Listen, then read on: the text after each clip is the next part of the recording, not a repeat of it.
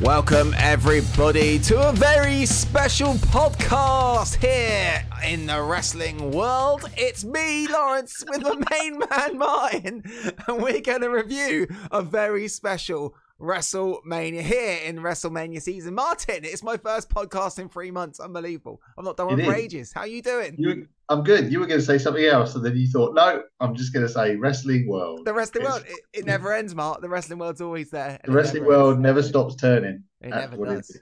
Not even for Christmas or anything. So, exactly. how you been, Mark? You all right? I'm good. I've been watching a lot of AEW and some WWE and no TNA. And yeah, it's all good. Are you hyped for this year's WrestleMania? I mean, yeah, I think you kind of have to be because it's WrestleMania. Yeah. Even if it's shit, it's WrestleMania. That's the problem. Is that it's difficult because it's the biggest event in the year and it's where everything resets. And yeah, you kind of have, even if you're not excited for it, you have to be excited for it. You always have to check it out, don't you? Yeah, I'm not as excited for it as I was for the Royal Rumble because the Royal Rumble is the best event of the year. Yeah, it is. But you know, I'm still pumped.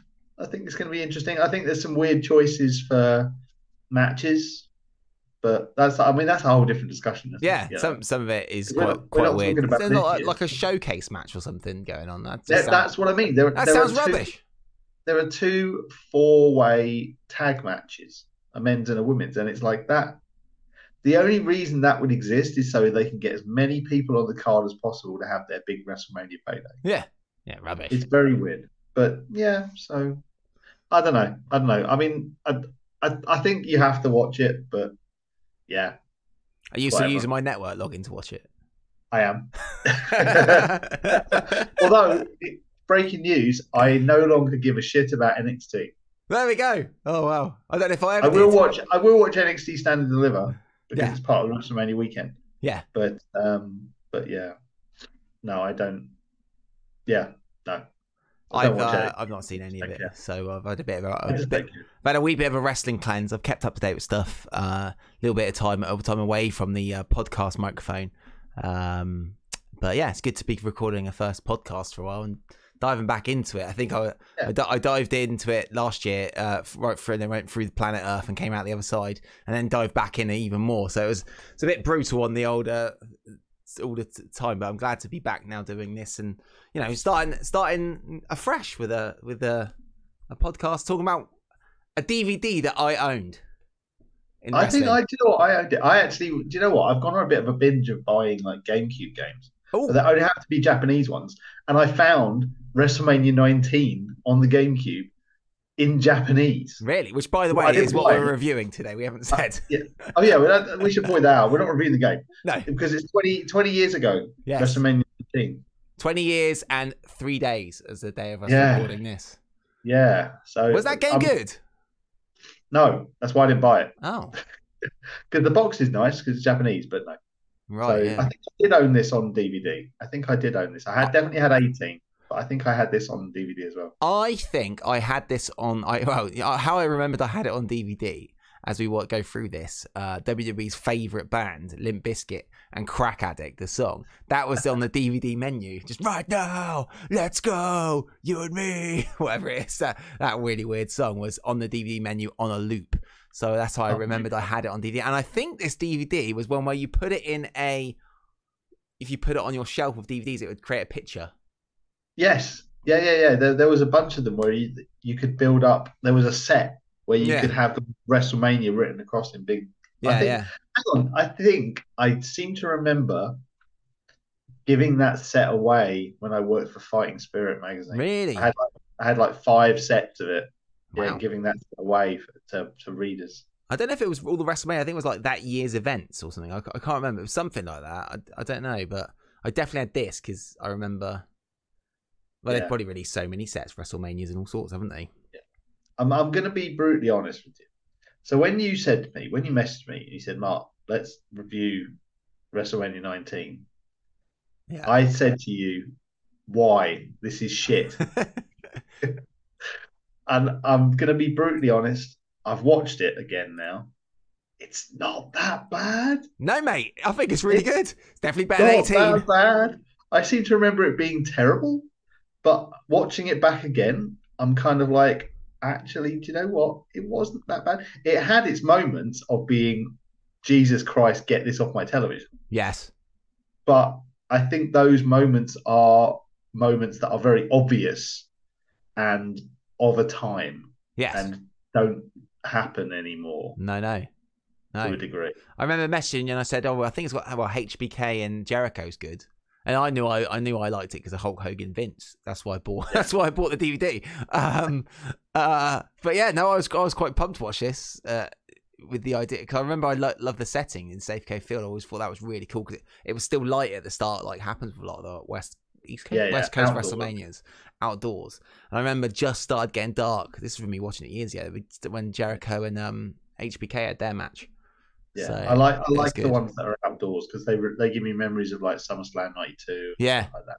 Yeah. That kind of stuff. But like I said, I was genuinely quite shocked when I'd finished watching it that I was like, actually, do you know what? That wasn't bad. I quite enjoyed that. And a nice time as well. 3 hours, 3.5 hours, and a lot of it you can just fast forward a load of chaff as well. Just Well, that's the thing. It was 3:47, and I think I skipped. Well, I skipped the obvious parts. Yeah. Which is to say anything that involved Limp Bizkit. And you put it on slow motion for the Miller Lite catfight girls, I heard. I mean, there is a point. We'll get to it. One of them. I'm sorry, her name is not Katana. She can fuck off. No, she changed her name. Strip her name out, and surely Katana. What was her surname? I can't remember. I can't remember, but she was not named after a Japanese sword. That's bullshit. No, definitely not, mate. But it emanated from Safeco Field on March 30th, 2003, Martin, with 54,097 people in that Safeco Field, which is a Safeco Field attendance record, as they said. Bullshit. Every single one is a fucking attendance field. Every record. WrestleMania's attendance record. Bollocks. Yeah. They were probably, I don't know. Vince always lies, so never mind. Ashanti performed "America the Beautiful." What's your favourite Ashanti song? Was that in the version on the network? I don't think it was. No, I didn't see that. So I read about it on Wikipedia. I was like, oh, okay. But that definitely was not in the version I watched. No, definitely not. And yes, I didn't see it on there. But I love the setting. The whole baseball field looked weird. It was all in the corner, wasn't it? They had to come around a big corner to get to the ring. They came out of the entrance and had to come around the corner. Again, it was kind of like Royal Rumble this year. Yeah. They came out of the dugouts, and although they didn't come out of the dugouts in this one, there was big screens and stuff. But yeah. I do have to wonder who designed the set because after watching 18 and then 19 as well. It's like it was all very steel and big metal pylons. Aggressive. And like a giant chandelier. That was weird. Like what was that thing? So there was this big chandelier thing. I was saying that. I was thinking that. It was like a metal thing just hanging above the ring. It was very weird. I'd have been so pissed if I was in the rafters because it's like you can't fucking see anything. Yeah. Chandelier, it's in the way. Yeah, definitely, man. Yeah, definitely. Not great. But I had fond memories of this from my youth.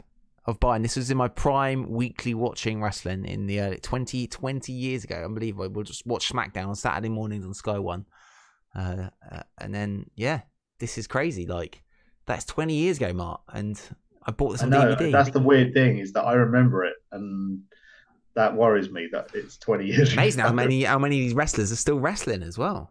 Quite a lot of them are still in the Fed in main roles. Wrestling on this year's WrestleMania. Yeah, I saw Matt Hardy on AEW this week, and he doesn't actually look much different. No, like Brock Lesnar against Omos this week. Oh, Brock looks so different now. He does, yeah. But like Ric Flair still looks like Ric Flair. Better hair back then. I was trying to work out because obviously it's been a long time. So you're watching these things. It's like, okay, when was this? And it's like, okay, I think this was mid-evolution. Yeah. Hey, we're skipping ahead. We should stick to the order, I think. Yeah, should we go for it then, Mark? So, look, fond memories of 2003 WWE for me. Just 2 years after WCW's been bought up as well. So a lot of WCW guys in this roster. No NWO this year. That was a big part of last year's WrestleMania. And we had a pre-show match, which isn't on the network. Chief Morley Lance Storm with the Dudleys defeated Kane and Rob Van Dam. No, I didn't see that. So it was highlighted a bit. There was a bit in the show where they showed the finish. Yeah. Where it seemed to be the Dudleys did a 3D on Lance Storm, and you think, oh great, they're gonna give Rob Van Dam the win, and they throw Rob back into the ring, and then they just kick the shit out of Rob Van Dam and throw Lance Storm on top of him. Yeah. And it didn't make any sense. But it was on heat, so yeah, no one was really bothered about that. But there we go, that was the pre-show match. But the first match of the card, Martin, was coming out dressed as one of the best Marvel characters, but from not one of the best Marvel movies. Rey Mysterio coming out dressed as Ben Affleck's Daredevil to go against Matt Hardy version 1. Did you like Daredevil, Martin? Was that the reasoning for it? Because I saw him come out as Daredevil, and I was like, what on earth caused that? Was that the year of the Ben Affleck Daredevil? Yes, it came out in 2000. It came out earlier, a few months earlier, with the classic Evanescence "Bring Me to Life" song as the song. It was a pretty cool outfit, I have to say. It was a cool outfit. Shit film. Yes. Oh yeah. Terrible. I think the director's cut of that is supposed to be quite good. I've heard, but I've never seen it. That because it's not true. It's not as good as the Netflix Daredevil, anyway. No. But yeah, Rey Mysterio dressed. If he landed on his head, those horns would have quite hurt, I think.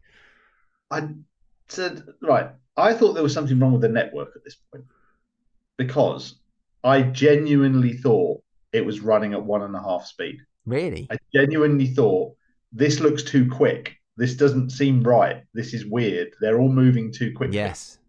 But no, that is genuinely how quick Rey Mysterio and Matt Hardy. He was super fast. What's version 1 mean? Version 1, Matt Hardy version 1. So I know what that is. He was Matt Hardy version 1. But what is version 1? It's the V1 thing. Is it just that? Is it no, that's Spock. It's that. It's V1. V1? Hang on. No, that's that one. That one, V1. Audio listeners, we're doing V1s right now. But what is version 1? Is it just a sign? It's nothing, no reference to anything else. No, because he was like it was the dawn of the internet, wasn't it? It was like when the internet was coming in. And, Matt eats cucumber dipped in hummus. Yeah, Matt Facts. Yeah. Hit you with the Matt Facts. Right. I tell you one thing though, I completely forgot that Shannon Moore existed. Yeah, he looked tiny as well. Until he came out. And then I spent about 10 minutes going, what's his name? I can't remember what his name is. Wasn't he in TNA in a tag team called Ink Ink? Probably. I haven't got with that guy, that army guy. Wasn't it Ink Ink? Scarlet? No, Crimson. No, I can't remember what the guy's name, but it was definitely Ink Ink was Shannon Moore's TNA tag team. Yeah, Shannon Moore, I completely forgot he existed. And I completely forgot that he had a thing with Matt Hardy. I forgot about that. Yeah. It was like, oh, he's a blonde guy. Great, that's wonderful. It's a good match, though, I thought, for quite short, only 5 minutes, 37 seconds. Fast. It was a very, like I said, it felt like it was running too quickly. And it was like super fast-paced. It almost makes you look back and go, why the hell did they get rid of Cruiserweight? I mean, I know why they got rid of Cruiserweights, because Vince fucking hated them. Yeah. But, yeah, I thought it was a good match. Again, this was the kind of thing that I watched it and I was like, actually, do you know what? Maybe my memory's, fooling me and this isn't actually as bad as I remember it being. No, I thought it was good. They said Matt Hardy had to lose like 35 pounds or something to get under the cruiserweight limit every week. Every time he had a match, he had to get underneath the weight limit for cruiserweight. So I thought it was quite good. But it was good. It was good. Obviously, it did. The fact that he cheated was just held the rope, didn't he, to pin him? I think without wanting to put any spoilers over, there weren't really a lot of the people you would have hoped to lose the belts didn't. Yes. So that was just how it was. But no intercontinental match on this at all either. No US title. No. That surprised me, but because they tend to put everything on the card when. But there was the US title. Who held the US title at that time? No, not Cena. I don't know. I'd have to look because the US RVD? title. No, because he was in the first match, wasn't he? They would have been. I don't know. They would have had that. But then the Intercontinental title, I ain't got a clue. Didn't they retire that at some point for a while? I can't remember. I think so. Who had the Hardcore title? I think that was gone by then. Yeah, I can't remember. I can't remember the. I could barely remember what I had for breakfast last week. So I can't remember, mate. I don't know. But it's obviously not important because it wasn't on the card. So the Cruiserweight title was. That was the main belt at the time. It was a good match. It was a good match. The next match. Can't say the same about. Well, no, before the next match, let's be clear. Yes, it showed. Catfight girls turned up. Oh, they did. And what was it? What's the main event? Rock and Austin, Hogan and Vince. No, that was later. This was just getting out of a limo. Did they argue? There's a segment here that was just them getting out of a limo, and I was like, "What? What's this?" And Jerry Lawler was just perving over them the whole time. So is Taz. And then after the next match, which we'll talk about in a sec, was another segment where they met Tori Wilson and Stacy Keibler, and that was a thing. And it's just like, I also have to say, when we first saw Michael Cole earlier on, just before the first match, he looked like a Backstreet Boy. He was so young. He was. It was shocking. It was actually shocking. Yeah, little trim goatee. Yeah. And Taz as well, looking half the size he does now. Yeah. It was yeah. So we had the Catfight girls. I think they paid Miller Lite paid a lot of money to advertise on this event. I heard, and they ended up having these catfight, which must have been a big advertising thing at the time. The Catfight girls. Yeah, it was just it. That is a thing which is like, if you watch this event, it's just like, that is so horny men, horny 20-year-olds watching girls in hardly any clothes. Old men. Look at our tits. It just. Well, I don't think they're that old. They're old now. They're the same wrestling fans from 20 years ago watching it. In AEW now, aren't they? But they're like our age, going, look, women. It's just, it's that thing where it's like, like all the women in the crowd were just like, okay, and all the men in the crowd were trying to hide their excitement. There weren't many kids. You know how WWE these days cuts to kids all the time. There's it never cut to kids ever, did it, in this event? No, there was not really. Never. There was a lot of sad men. Sad men and just after puberty boys. Excited for hardly any clothes. So we had a highlight from Sunday Night Heat where it showed that Nathan Jones had been beaten up by the Big Show and the A-Train. So Nunzio. Yes, the scheduled match, which was Undertaker, Nathan Jones versus Big Show and A-Train, turned into a handicap match, Martin. And to play Undertaker out was the WWE's favourite band, as they said twice on this. Limp Bizkit played Rollin' live for The Undertaker. Did you like it, Mark? I fast-forwarded all the way through it. It even had dances in the ring. I despise it. The fact that Fred Durst got in the ring with 4 women doing the kind of overly exaggerated dancing in tight jean shorts.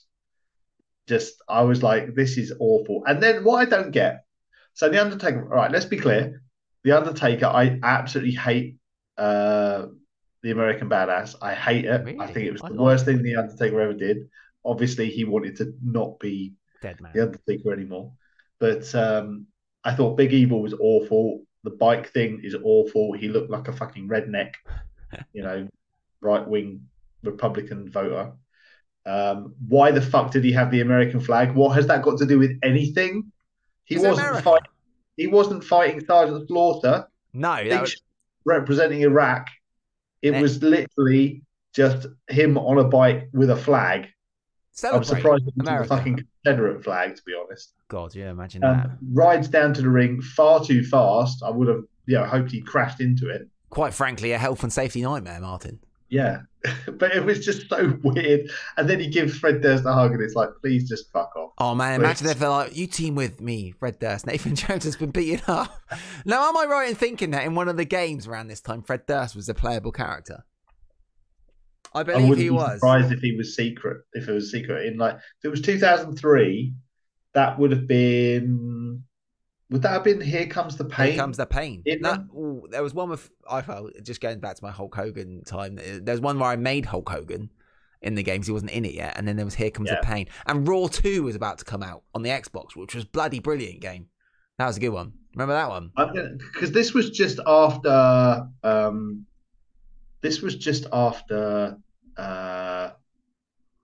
the brand split. Yes. This was years after. No, 1 year after.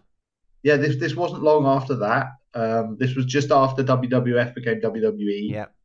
SmackDown Here Comes the Pain was 2003. Yes, it would have been that one with Brock on the front. So we would have had this WrestleMania was just after SmackDown Shut Your Mouth, which I genuinely don't remember. SmackDown Shut Your Mouth. Get the game. SmackDown Shut Your Mouth was, I don't remember that at all. I don't even remember that being a thing. I remember it being SmackDown, it was known as Exciting Pro Wrestling 4 in Japan. Was it really? So but yeah, it doesn't say about who was a secret character. I'm sure Fred Durst was in one of these games. It had themes, had loads of, it had Cypress Hill, it had Saliva, it had loads of different things. Jerry Lawler. Yeah, no, Here Comes the Pain was 2003, which was the one. Let's be clear. SmackDown, this is going off in a complete fucking tangent. SmackDown Here Comes the Pain is the best SmackDown game. I don't know if Fred Durst was in it. He was in just WF SmackDown, according to the information superhighway. Oh, okay. SmackDown, okay. Just Bring It. Oh, that was PS1. Wow. SmackDown Just Bring It. He'd been around for ages. Yeah. Around that time. Yeah. So, but no, I don't remember Shut Your Mouth. But Here Comes the Pain was great. But yeah, I just don't. I'm not a fan of. If I watch a wrestling show, I want to watch a wrestling show. And when they go, and now here's a band, I'm just like, all right. Our favourite band, Martin. Yeah, I'm going to go for a piss. You finish, and I'll come back. So, I really, I'm not a fan of big evil Undertaker. I hate Fred Durst. I hate Limp Bizkit. So for me, and the thing is, this match is notorious. I remembered as I watched through this show is famous for various things. Yeah. And one of them is this match being notoriously awful. Undertaker only 11 and 0. Yeah, they start talking about the streak, don't they? In this, they mentioned it the year before, weren't they? When we saw Ric Flair versus Undertaker, that was 10 and 0, wasn't it? That was the first time he put the fingers up when he went like this. Yeah, put fingers up for 10, and it was 11 this year. Started being a thing. Yeah, it started being. But no, it was. I think Big Show tries to do a runner, doesn't he? And then Nathan Jones comes down and kicks him in the face. No, he didn't do a runner. No, they were going to kick the crap out. They were finishing Undertaker off, and then Big Show saw Nathan Jones coming down the road, coming down the ramp, which makes. I mean, I would need to look this up, but I distinctly remember the reason for this match not happening was because Nathan Jones was shit. Yeah, they were worried Nathan Jones would mess it up. They gave him like 2 moves: the kick and then a big boot when he got in the ring. I'm going to look it up right now while we're talking. And then when Undertaker went for the tombstone on Albert, you can hear him go, "Help me! Help me!" Because I think Albert's a big heavy man. Why was Nathan Jones removed from WrestleMania? They pulled him. There you go. The real reason for him not being in the match may have been due to his in-ring ability not being up to scratch. Oh, bloody hell. He was shit. He was shit, and he was in a Brad Pitt movie, wasn't he? Like a Gladiator or something. I don't remember. Yes. Wasn't he one of the big guys that Russell Crowe killed? Oh, was it that one? I don't know. No, it was Troy. No, it was Troy. That's got Brad Pitt in. Yeah, it was the one with Troy where Brad Pitt did the jumpy thing and he stabs him in the neck. Yeah. Drops down dead. Yeah. But basically, he was shit. Yeah, gave him 2 moves to do. They gave him 2 moves and he was crap at those. And yeah, he was only there because Vince has a hard-on for muscly men. Big muscly men. So yeah, that was bullshit. It was. I mean, this was shit though. This is shit. So you got quite a good starter. Then this match, and it's like, oh man, this is quite shit. Yeah, but it's the Undertaker, isn't it? I mean, even the shit stuff wasn't unwatchable. Well, we did have Fred Durst. Although Undertaker was fast back then as well. He was fast. Yeah, I happily fast forwarded through that and just watched the match, and it was what it was. Big Show was Big Show, and Albert was Albert, and Harry and whatever. Not a nice man. The thing was, it's like he was clearly just there to be the one to get the crap kicked out of him. Yeah. Because, Big Show was never. Big Show was giant back then as well. Like, no, he was a giant, but he was massive, wasn't he? Big, fat, quite fat. Yeah. So no, I mean, it was fine. It was what it was. This is the weird thing is that a lot of the matches with big names in were not the things that were good. No, I mean, if you got to think about it as well, though, you've got like Undertaker just in a tag team match earlier on in the card, and like Rey Mysterio, the roster here in the WWE, you got people like Rob Van Dam isn't even in WrestleMania. Like, it's a stacked roster. Unbelievable. This is probably one of the best rosters they ever had in the history of WWE, I think. Yeah, it's like you said. It's weird how a lot of people are still around now. There's loads. Like Trish. In the next match, you got Trish defeated Victoria and Jazz. Jazz only just finished wrestling, and Trish is wrestling at this year's WrestleMania. Yeah, Jazz has just not just retired, but a couple of years ago, fairly recently retired. And Victoria turned up on TNA the other week, or Impact, didn't she? As well. Yeah, I like Victoria. I used to have a massive crush on Victoria. Yeah. I wasn't so sure about the whole look at me, I'm a bit crazy because I'm holding my head sideways and going, yeah. But, yeah, I like Victoria. She was good. Jazz was a beast as well. This was a women's evolution before the women's evolution, this match, I felt. This is the annoying thing, is that out of the three people in this match, Trish is the least talented. Yeah. She obviously has the biggest talents, but that's what Vince puts her there for. She's not actually... She was all right at what she did, but if you watch, she actually spent most of the match just throwing punches. Yeah, not doing a lot. She got better though. Yeah, it's not great, but Victoria, it was always great. Jazz was an absolute machine. She was, and it's disappointing that she didn't hold the title for longer than she ever did. Stevie Richards runs in and tries to hit someone with a chair, and then it bounces off the ropes and hit himself. I don't get what that was about. I don't get that. It was funny. Don't get me wrong, but it's just. So what was the point of that? But it was, honestly, this was actually an all right match. It was a good match, and especially for the time with WWE's women's wrestling, when you've got like the like catfight girls on this card, and they could have easily have just done something like that, or done more sexy women stuff if they wanted to, but they didn't. Yeah, this did count, and you had a proper 3-way women's match, and it was quite hard hitting, and yeah, Trish won. She wasn't the best worker in the match, but she was the biggest star arguably, and that's what the WrestleMania is about, I guess. It kind of felt like the finish came out of nowhere. I get that her finishing move was basically a big kick, but it was like it was going. She was doing, Victoria tried the Widow's Peak, it didn't work, and then Trish just kicked her in the face, and that was it. And it's like, is that it? Okay, all right.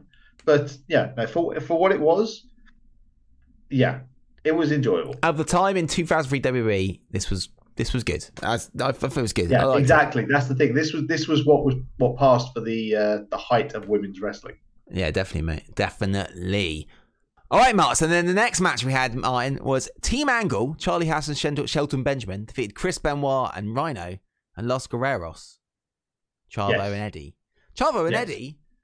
Wearing matching trunks, really cool. And they were. When you think of Eddie Guerrero, you never think of these like him as a tag team with Chavo. No, I like the thing is the Los Guerreros thing kind of reminds me of the guys, when Juventud Guerrero and that lot were all riding around on all bikes, which is a bit cheesy, and the fact that they were all in their intro music and their video was like them in a car and jumping around. It was a bit kind of like, it was a bit cheesy, but I mean, they were great. Benoit and Rhyno feeling like a team that's just stuck together.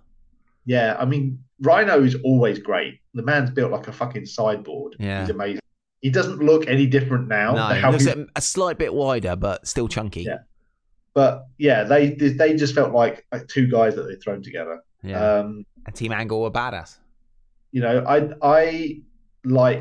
I mean, this was obviously early days Team Angle before they became the world's greatest tag team. Yeah.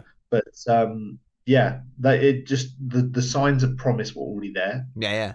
And again, though, it's such a shame that just like Ray and Matt had to cheat to win. It didn't feel like they did the work here. No, I mean, everyone else did.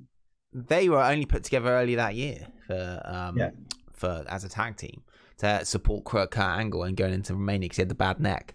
But like you said, it did feel like what was it? Rhyno or someone done the gore, didn't it? Rhyno got 2 gores. Yeah, and after the second gore, he got taken out, and someone just came in. And Charlie Haas came in and just got the pin, didn't he? Yeah. Yeah, I mean, I get that they were technically the bad guys because obviously they were Angle, but Angle was played off a bit more sympathetically here. This was the thing that got me. I mean, rewinding back very quickly because I know we've got to be quick.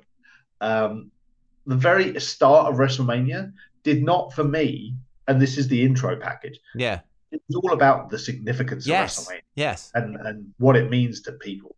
And that did absolutely nothing to excite me about what I was about to watch. No. It did nothing to go, hey, you should be paying attention to this match, and this is why you want to care about the story going on here. It didn't make me care about those things at all. It was just trying to hype up the fact that, WrestleMania is important to these guys. But it did do that before some of the key matches. Not so much for these matches. Going into the next match after this tag match with Shawn and Jericho. That's when the Fed were amazing about their pre-match packages, and it was like, I'm pumped for this match. But this tag match didn't really do it either. No, the tag match was weird, but it was a good match. Yeah, again, Rhino and Benoit just felt stuck together. The bit like something you get on AEW now, triple threat tag match type thing. That's the problem. You see, like back in the day, this as a triple threat tag match was a big deal. It was like, this is big, these three big teams.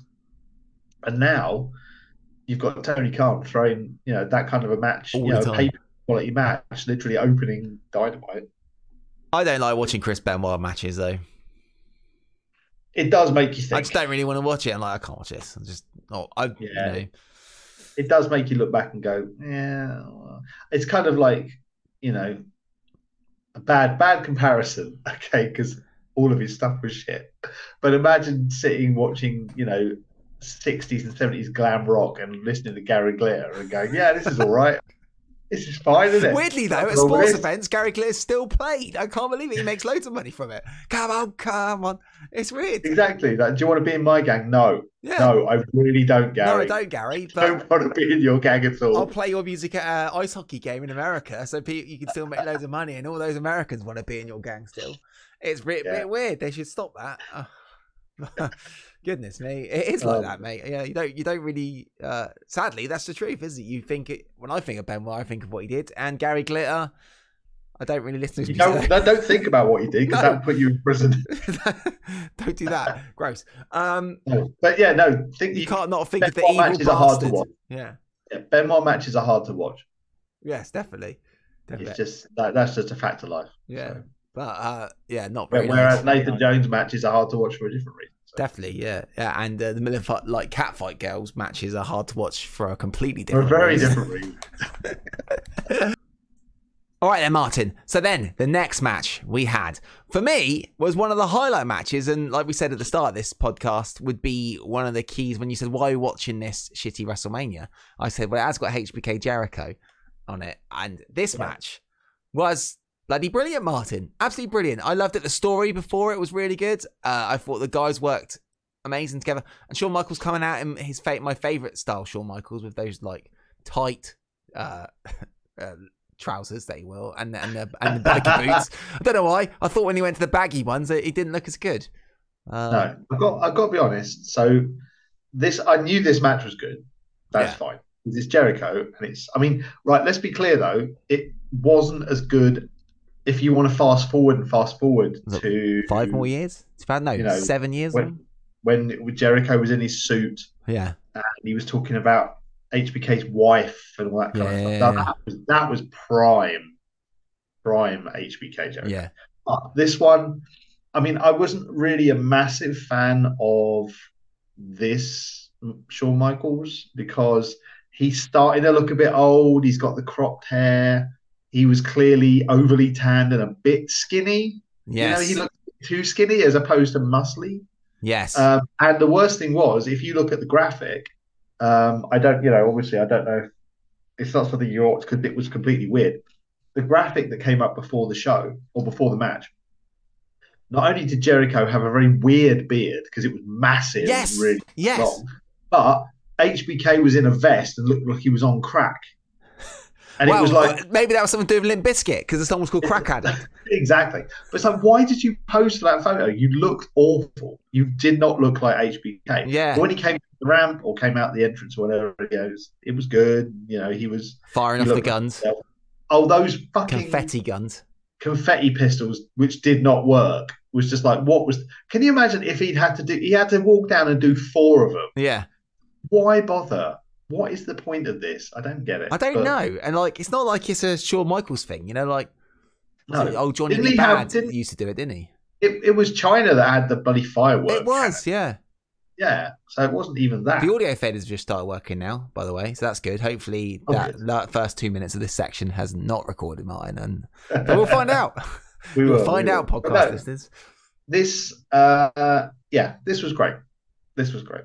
It was, it was everything you would want from a Jericho Michaels match. And the roll up as well, wasn't it? Shawn Michaels didn't win with the sweet chin music, did he? Sort of rolled him up from the corner, and I thought that was a good ending. It was good, but it was another example of kind of a match ending in a way you wouldn't necessarily expect. Like the women's match just sort of ended, and the men's tag match just sort of ended, and then this was like it didn't end with a finisher; it just ended with a roll up. Yeah, I agree. Jim Ross was awesome in this, and this for me, I have to say, when Jim Ross was commentating on through this card, from this moment was brilliant because he was telling the story of Shawn's back and Shawn selling his bad back, and this is Shawn's first proper match back that isn't wrestling against Triple H. He had the 3 against Triple H. Yeah. No, what did he have? He had the SummerSlam, Triple H, the Elimination Chamber. They had the 3 stages of Hell at New Year's, or the Royal Rumble, I think it was. And then this was his first proper match against Jericho, wasn't it? First proper match that isn't against Triple H or Elimination Chamber. Yeah. So the thing that makes me sad about it, though, is the fact that it makes me realise that JR does actually deserve his status as a commentating legend. He was brilliant in this card at the start of the show, and they made such a big deal of it. And like Jerry King Lawler was like, "You got your John Wayne cufflinks on, JR," and it like that setting as well. He had the Raw commentary team looking out to the arena, looked great, and then the SmackDown guys were down by the ring. But JR was brilliant. He was above everybody on this whole show. Incredible JR was. And this was the match for me. It showed it when he's saying about Shawn Michaels' bad back and Shawn selling the back and JR's going, "Stop it, it's back. Can he get through this?" Oh, it's so good. It's just a shame now because it makes me go, Jesus Christ, he's awful now. He's just he's awful. A senile old man. Just please get him off my television, which you shouldn't be thinking for someone of a legendary status like that. No, he's awful now. But this is fantastic. I thought this was a great match. The fact that Jericho, hit Shawn Michaels with his own finisher was great. It was just it was everything you would want. It had highs and lows, and Jericho crying because he couldn't pin him, and kick him in the nuts at the end. Big screw at the end with a low blow to the crotch. It's just I mean, a lot of people were swearing and using, flipping the bird at the crowd throughout this whole show, which again makes you realise how much WWE's changed. Yeah. So it was. This was great. This was genuinely one of the highlights of the show. This was, I think, a lot of the reviews of the time gave it match of the night, or they stole the show. I think in one of the books, Jericho says that this stole the show. They went long, but Shawn was like, "Doesn't matter when you steal the show. It doesn't matter how long you go." So it was a great match, and this was such a cool period of time in WWE because you had the new guys coming through, new-ish like Benoit. I know he'd been around for age, and Eddie in next year would win the belt. Much as I said, I wasn't into watching Benoit, but then you had these other guys still being able to work, like HBK going against someone like Jericho, which you thought you'd never see, and Booker T there, WCW guy going against Triple H for the belt. Things like that were great. I thought I loved this period of time in WWE. I thought it was so good. I have to admit, obviously, I don't distinctly remember Booker T being pushed quite so hard, and it was almost, I don't know, maybe my brain was telling me something, but it was like, obviously, I knew he didn't win. We're skipping ahead a little bit, but I'm not. I never really looked at it and thought, hang on a minute, maybe Booker T's got a chance here, because one of the other things that kind of stood out for me about this time period was just, I don't want to call it racial profiling, but they went so heavy on Booker T's history and the fact that he was in prison, and his mum raised this many kids and she was on her own, and then she died and he became a man at the age of 12, and it's just like this feels uncomfortable. Yeah, and the JR and Jerry Lawler were bickering about it. Like, are you in on a champion like Booker T in the? Jerry Lawler wouldn't let it go. It was horrible. Not nice. It was racial profiling. It was really uncomfortable. So but no. Before that, obviously, we had what would undoubtedly be one of the lowest points of the night, which is dude. I don't understand this at all. I mean, even for that period in time, 4 girls rolling around on a bed, but hitting each other with pillows. Didn't it visually look good though, Martin? So they're filming it from the stage out to this huge stadium of 50,000 people. It looked like the old interview segments from back in the 80s, 90s. Amazing. It was like, what are they doing? And there was a moment where the 2 catfight girls had to rip each other's clothes off, and one of them grabbed the wrong piece of clothing and nearly went too far. Goodness me. Which was very interesting. It was just Jerry Lawler just dribbling over. Oh my god. It is weird and like literally slapping a naked ass. It's such a different period of time. It's literally like Stacey Keebler barely had any pants on. Yeah. And it's like, what? Spanking her. These women are getting paid for this, and they're not. It's just such Jonathan Coachman's. Yeah, bear in mind, Stacey Keebler's going into the Hall of Fame this year. Yeah, and she was married to George Clooney, wasn't she, for a period of time after that, when she left the Fed. What is... The coach's trousers gets pulled down, and then the girls roll over the top of him, and they pin him. Wearing those awful white Y-fronts. Yeah. And then they pin him, because that's obviously the target of the match. Yeah, it was... Quite frankly, Martin, I was very appalled that they didn't have a proper finish in this match. Disgusting. I mean, yes, unbelievable. There was no Which finish. catfight girl is better? It was the fact that they built up to this by having an argument about whether they would settle it in the ring or in a bed. It's like, I'm pretty sure those things are not compatible. It's like you don't go, do you know what? What's the opposite of a ring? A bed. Yeah, that's what I'm going to say. I'm going to suggest that we have a bed set up on the stage. Yeah, great. Wonderful. It was pretty bad, but very of the time. This is of its time, and yeah. Have you tried Miller Lite? It's the yogurt, yeah? No, I don't drink. I don't drink beer. So it's not Miller Lite yogurt then? No, it comes with a corner. Oh, right. It's a beer with a side of jam. Oh, okay. Yeah, yummy. Tastes nice. Yeah. Delicious. But there we go. Yeah, and then we go for I guess the Raw. No, but not the Raw main event. But I think JR was trying to sell it like that in a way because it was for the World Heavyweight Championship. Triple H versus Booker T, which we spoke about a little bit. But there was very much some racial profiling here, and they were just really making WCW out to be shit as well. He was 5-time champion of shitty WCW. Even JR said it on commentary. He goes, "You ever work there, King? It's a terrible place to work." Yeah, that's the thing. It's like they were like Jerry Lawler was like it was a joke. WCW was a joke. JR tried to defend it, and then he went, and then JR said, "No." Jerry Lawler said, "Was it a joke?" And JR went, "You're damn right." Yeah, it's like, no, don't do that. You've literally just buried.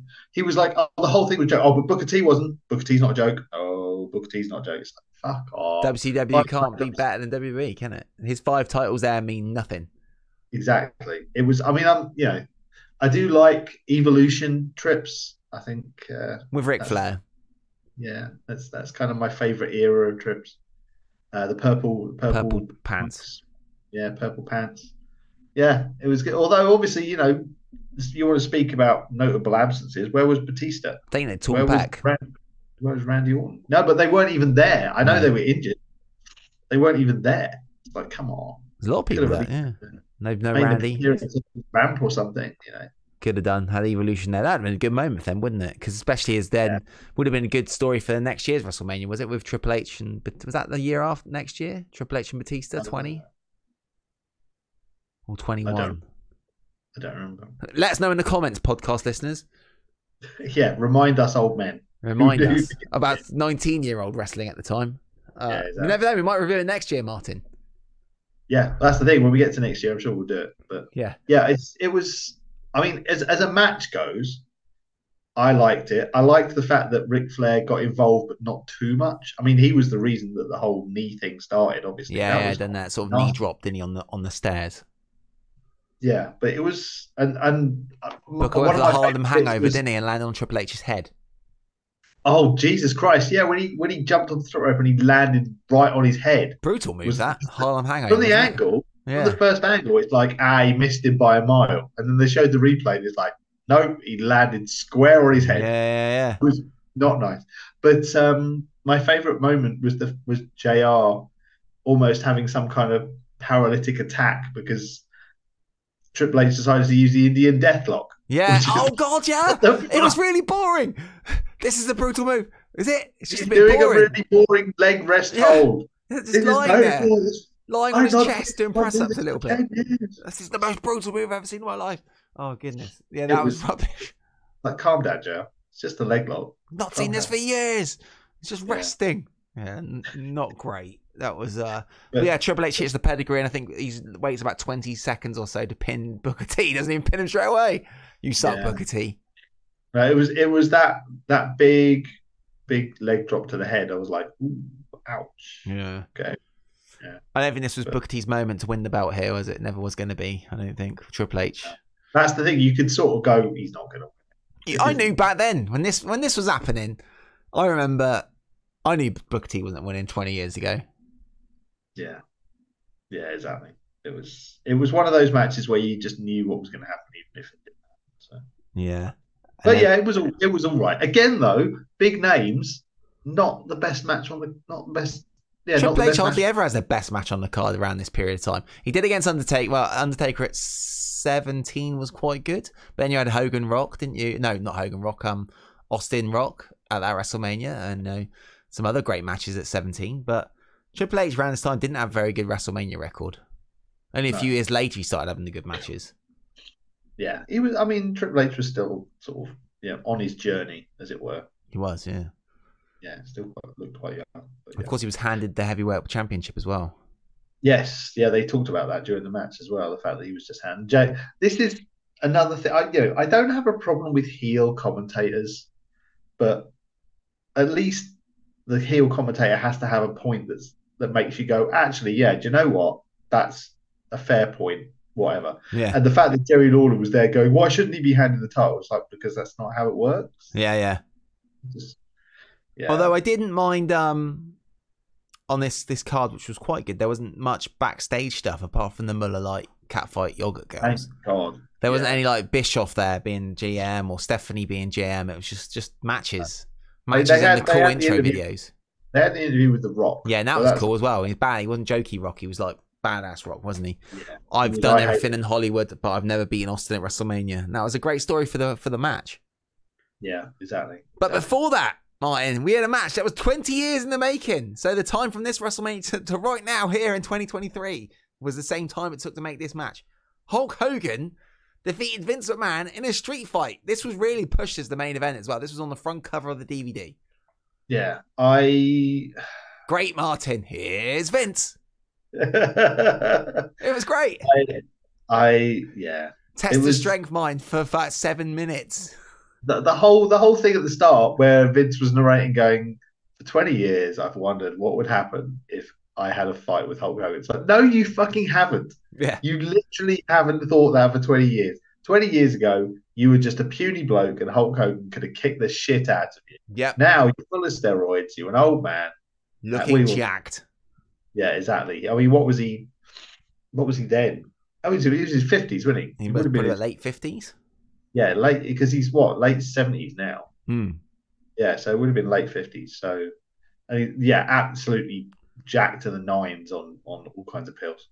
But yeah, the fact that it was literally like 10 minutes of test your strength and every single time ended in a kick to the gut. Yeah, Hogan would get up and go. But, gotta say, Martin, I'm not saying. So we had the Triple H Booker T match. Crowd not really into it. Sorry, they just weren't. They weren't bothered about Booker T. Hulk Hogan getting test of strength against Vince McMahon. He just looks out to the crowd like, and the crowd are going, yeah, come on. Crowd are loving it. He's not doing anything. That's the thing. Brilliant. It was just utter pantomime, which I guess is the best. That is wrestling. That is the best kind of wrestling. They're doing nothing, and the crowd are going nuts for Hulk Hogan just looking out to the crowd, go, come on, help me. And everyone's, come on, Hulk, beat this. And you just get kicked in the tummy again.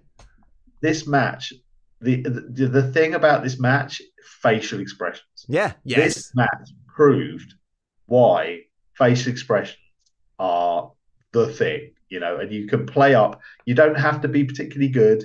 You have to be, vaguely competent. But if you can pull off the drama and the look, because, there were various bits. Vince obviously blading like a fucker, just dripping everywhere, mate. That was horrible. Yeah. Horrible. Poor old Hugo Spanish announce team guy. Smashed in the head with a chair. Yeah, literally getting an unprotected chair. Loads of unprotected chair shots in this match as well. Oh. Just like, Jesus H. Christ. Hogan blading really, not well. And I don't mean that from a perspective of he was bleeding everywhere. Literally, dude, you might as well have just not bothered. Yeah. It was just pointless when he got hit because he got hit by... He clearly went under the ring to get something. Then he got hit in the face with a chair, and then he laid down by the announce table for a bit, stabbing himself in the face. But the moment for me, Hogan's in the ring. That's fine. And Vince goes under and gets that lead pipe, and the camera angle, the shot of his head coming up like that with that look on his face, that grin on his face, that is entertainment. I think for me, out of all the Vince McMahon moments in ring, that's probably one of the best Vince McMahon moments.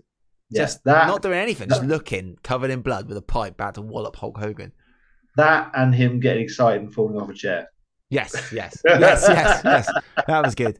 There's a bit when the first unprotected chair shot outside the ring as well. Hogan, he's leaning up against the corner of the ring post, and Vince swings and hits the post, drops the chair. Hogan gets up the chair, wallops Vince right in the head, and just goes, "Right on, brothers!" And everyone's like, "Yeah, it's great." I remember that. He said, "Right on, brothers," for me watching the DVD over and over years ago. Yeah, it was great. Yeah, he did bleed too much. Vince was too. Yeah, it was too much. But, and Vince leg drops Hulk Hogan off a ladder through a table. Because that was great. This is the thing. There were so many things in this that were just like, this match should not have happened. It was not a good match. No, but it was the best match. It was the entertainment. It was great. So they're going always like this test of strength of Hogan just looking out to the crowd doing nothing, and everyone's going bananas. And then they think, well, I know what we could do to just do a little bit more. Let's leg drop Hulk off a bloody ladder. It's unbelievable. And then all of a sudden as well, excuse me, Roddy Piper turns up. What I don't... This is the thing. I don't remember much of the wrestling TV at that time. I understand, obviously, like there was the connection between Roddy Piper and Vince and Hogan. Yeah. I get that's fine, but I don't get why he was there. I don't know. Just turns up and then wallop. He looks like he's going to hit Vince on the head with the pipe, and he's fat and massively fat. I remember that when he came out in the. Well, I recorded it off of Sky Sports, wherever I was back then, and watched it in the morning because I thought Hulk Hogan would have to retire. I was just couldn't miss it. I was so scared that he'd lose. And Roddy Piper blows his nose on Hulk Hogan after hitting him with the pipe. Disgusting. Yeah, it was awful. It was awful. Absolutely. And he blew his nose on Vince. But, oh God, spit, I just don't understand why he was blood. It was literally like, come on, Vince, get up, smacks Hogan, fucks off. I don't get that. I don't get why he was there. And then the fact that Hogan just got up and went, yeah, that's fine, and then leg drops Vince 3 times. Well, no, Brian Hebner, Vince is going to wallop Hogan again with the pipe, isn't he? And Brian Hebner stops Vince. And then Vince chucks Brian Hebner out the ring. And then Sylvain Grenier comes down, and Hogan kicks out and then does the 3-punch on Sylvain Grenier. And then, but I loved it. The crowd was so quiet. It's like, boom, who, with the punches. Great, mate. 3 leg drops. It was the whole, he's got the Montreal referee in his pocket, as if referring to the fact that the referee's from Montreal is like, basically that all people involved in screw jobs come from Montreal. Have to. It's just the rule. Oh, mate, it was great. Yeah. And then at the end, Hogan's winning. Weirdly, in the network, you don't get Voodoo Child either. You got this horrible, weird, rubbish. It was like a Jim Johnson version of Voodoo. Awful, mate, awful. Because you can see Hogan mouthing, stand up next to a mountain. And yeah, he's doing the, I'm going to chop him down. It's like, shut up. Yeah, it doesn't work with that song. And then Shane comes down, doesn't he, to help his dad. I don't know if that was supposed to be leading to a Hulk Hogan-Shane match, which would have been bananas. Yeah, it was weird because he just he turned up in his suit, just didn't do anything, got in the ring, sort of ignored Hogan, and then just picked up Vince's head and went, "You're right." Yeah, and then they gave him the finger, didn't they? Vince, leaning up and giving him the finger. That was another epic visual. And then that would turn into Mr. America only a few months later, Martin. Amazing. Rubbish. Yeah. Disappointing. Never mind. But yeah, like you said, the highlight of the show, for a spectacle, for pure spectacle. Vince McMahon's best match? I mean, it was certainly the one that was closest to being an actual match, I guess. I guess compared to the early Austin ones, he'd had a few more matches, since then. So he learned the craft a little bit more, hadn't he? Yeah. It was the closest I think you're going to get. Yeah. And he looked stupidly jacked. Unbelievable. But let me go into the next match, Martin, and a legendary match for historic purposes as well. Up until last year, Stone Cold Steve Austin's final match, where he was defeated by The Rock. Great match. It felt like I'd seen... Right. Do you remember the period of time where every single fucking show seemed to feature John Cena versus Randy Orton? Yes. Yeah. This felt like that to me. I know it was only the third WrestleMania match, but this really... I mean, obviously, it was, Stone Cold Steve Austin's last one, and The Rock was starting to move on to Hollywood and stuff, and it was coming to an end for that as well. But this really did feel like it was like, okay, enough. I'm done with this. Let's just get this over with and, move on to someone else, please. But it was a great match. I liked it, and I think watching it now, years later, you can appreciate for those two guys maybe the emotion they were feeling of how they both came up together to the levels they were, and this was they knew it was Austin's last match, as you can see from The Rock, where he's whispering in Austin's ear at the end of the match. And I liked it how Austin went down fighting. He took the 3 rock bottoms to be pinned, and even on the last week, still trying to elbow his way out of it, and then Rock pins him with it. It was a good ending for... It was a serious wrestling ending for The Rock, who at the time was very jokey with his Hollywood character. He was a good heel, and Austin going down fighting. It was a good serious ending for Austin's wrestling career for 18 years at the time, I think it was. I like the match. I've never been a big Austin fan. I've always liked The Rock, but this was great. I think this card is really good WrestleMania card. This is the thing. It's like when I got to this point in the show, I'm just like, actually, do you know what? Have I enjoyed this? Am I watching this show and actually like enjoying this and not sitting here going, what am I watching? What the fuck? Lawrence. Let's be clear. The only bits I actually actively skipped were the Limp Bizkit concerts. That was the only part I skipped. I watched the rest of it, and it was good. I mean, this match especially is like, The Rock being all like kind of, telling the crowd, I'm smart. I got out of that. And then he gets out and he puts on the fucking vest. Yeah. And starts going to do a stunner, and it's just like, geez.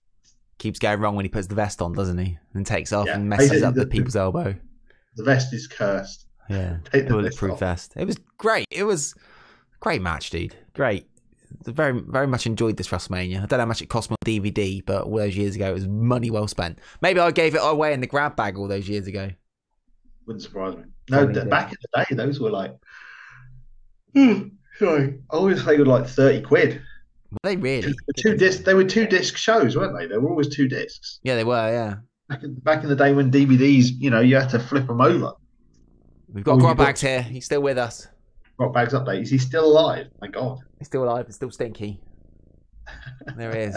Stinks more than ever. Weight. He's still here. He hasn't lost any weight. He got fatter. Just like the Big Show did at the start of this WrestleMania card. Exactly.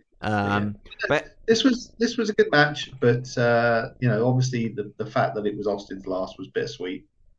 Yes. Do you think it didn't tarnish his legacy, did it, this match against Kevin Owens, when you watch this now, in hindsight? No, not really. No. I thought it was, I thought this was a good way to go out. Obviously, you're never going to go out on a high.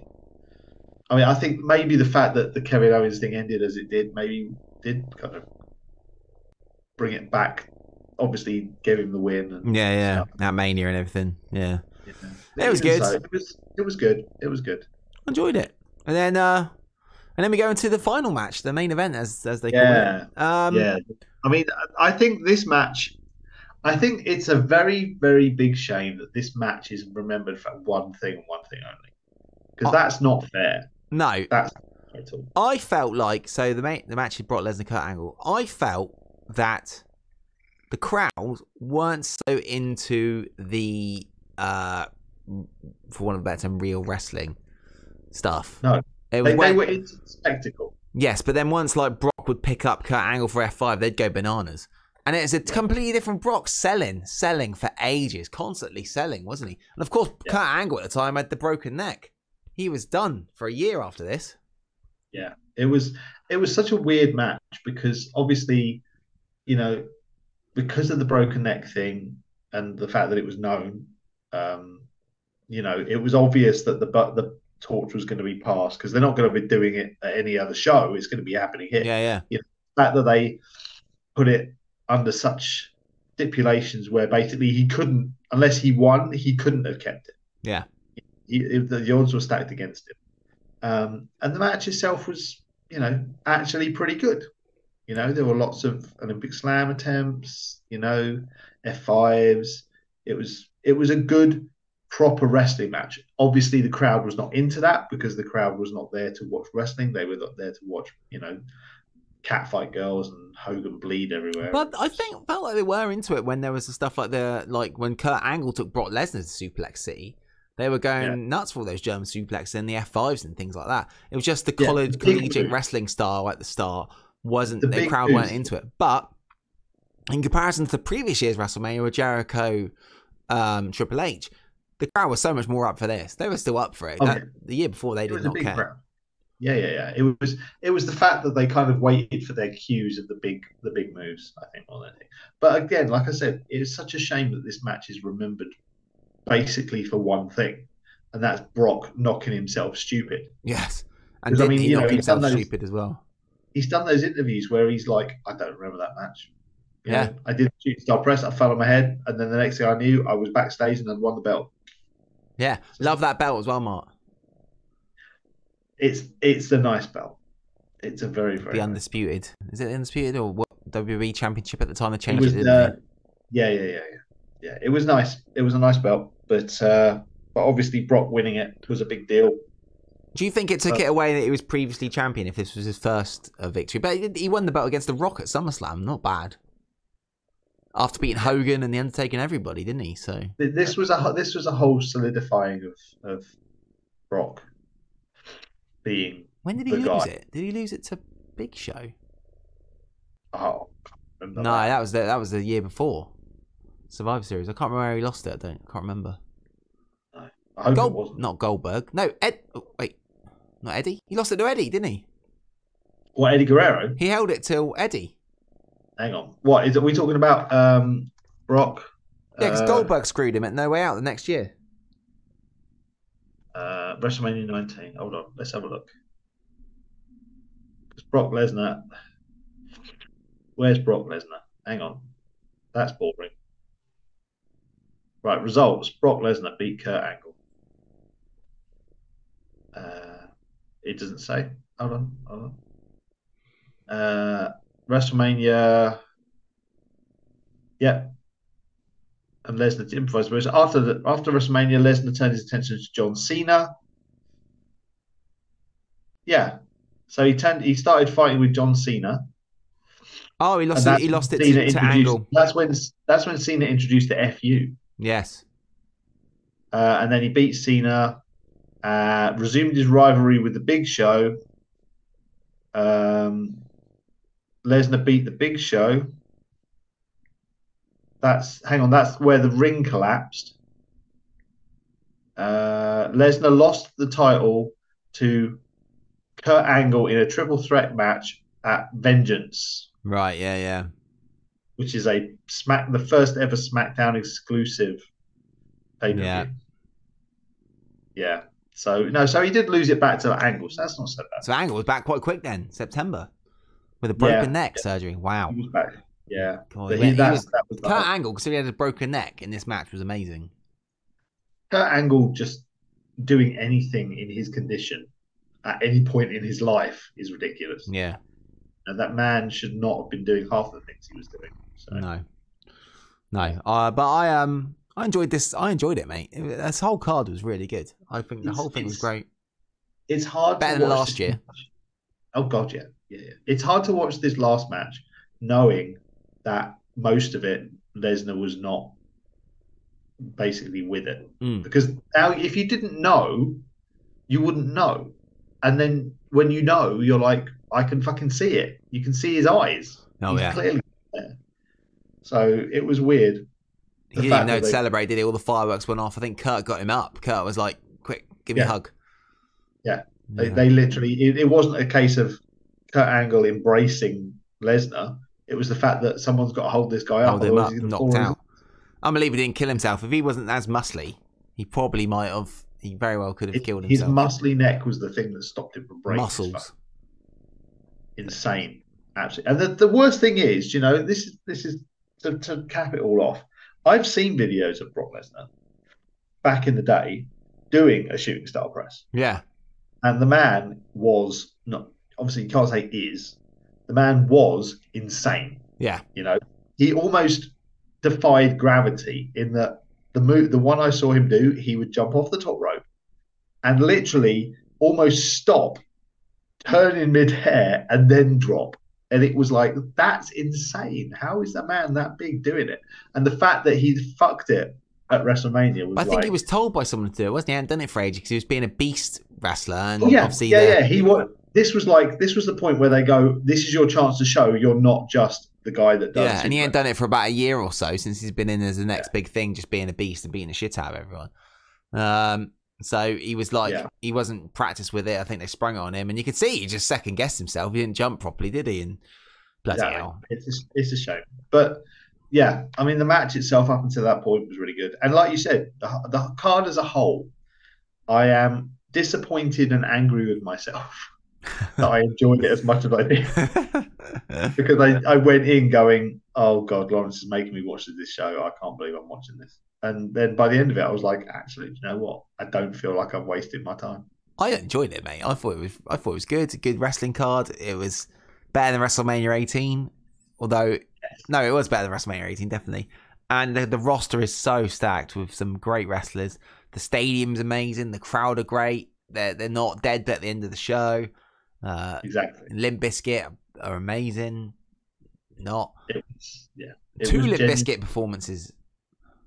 Yeah, it was genuinely good, apart from the concerts, which I could have done without. Although the guitarist had the same guitar as Merrill, the PRS. Is that the same one? It's obviously I was younger then. Okay, I was 25. Yeah. And I distinctly, I remember the time of bands doing that on stage, not just, oh look, I'm playing an instrument. They literally had to jump around like fucking lunatics. Yeah. It's like, did I really listen to that? I mean, I was never really into Limp Bizkit. So, although I did this is the thing, I didn't like Limp Bizkit, I did like Saliva. Oh God. That's probably the only worse. Limp Bizkit song I liked was the one from Mission Impossible 2. Yes. Because dun, dun, dun, dun, dun, dun. Yeah, the Mission Impossible thing. Yeah. I think that was the film that made me think I'm gonna start growing my hair long. It wasn't all the rock music. It was Tom Cruise. He had great hair in Mission Impossible 2. No, see, I when it came to that music, see, I was a Brit rock guy, so I was still into my Iron Maidens. No way. Ooh. Yeah, afraid so. Is Limp Bizkit the biggest part of this show that really we spoke about them a lot?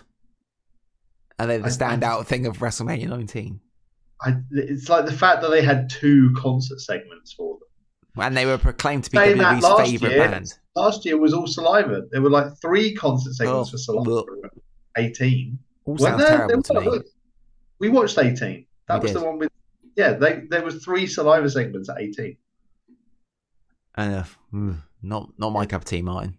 No, not good. But yeah, so overall... Anyone listening, if you have your doubts about WrestleMania 19, don't. Yeah, give it a watch. Yeah, if you're here wanting to watch an old WrestleMania leading up to WrestleMania 39, watch WrestleMania 19. Yeah, don't be intimidated by the fact that it's 3:47 because you can skip at least half an hour of it. Oh yeah, a lot of old, and you can slow down the Muller like catfight girls. Extend that to half an hour instead. But there we go, Martin. WrestleMania 19 in the bag. That was good. I enjoyed that. It's good fun. Good to be back recording the podcast too. It was good. It was good. And thank you for everyone who's checking this out. Thank you to Bericles as well for posting up the some content on this podcast feed. There'll be more retro podcast reviews on this podcast feed. And where can anyone find out what you're doing, Martin? Nowhere, because I don't exist. Martin doesn't exist. I am. My job requires me to not exist on the internet. Yes, and because I'm a spy. You're secret wrestling correspondent. Yes. Exactly. and come and see me around the country playing and Don't Stop Believing. I'll be everywhere, all over the country. So if you want to come see, message me and I'll try and get on the guest list, guys. And if not, check us out. We'll be doing some more retro podcasts here on this podcast feed. And thank you for everyone's support. Much love. Thank you, Martin. Ciao, ciao. Bon way, everybody. Enjoy WrestleMania. Happy WrestleMania, everybody. Goodbye. Oh, wait. Don't want to edit. Shall I reconnect the meeting, Mark?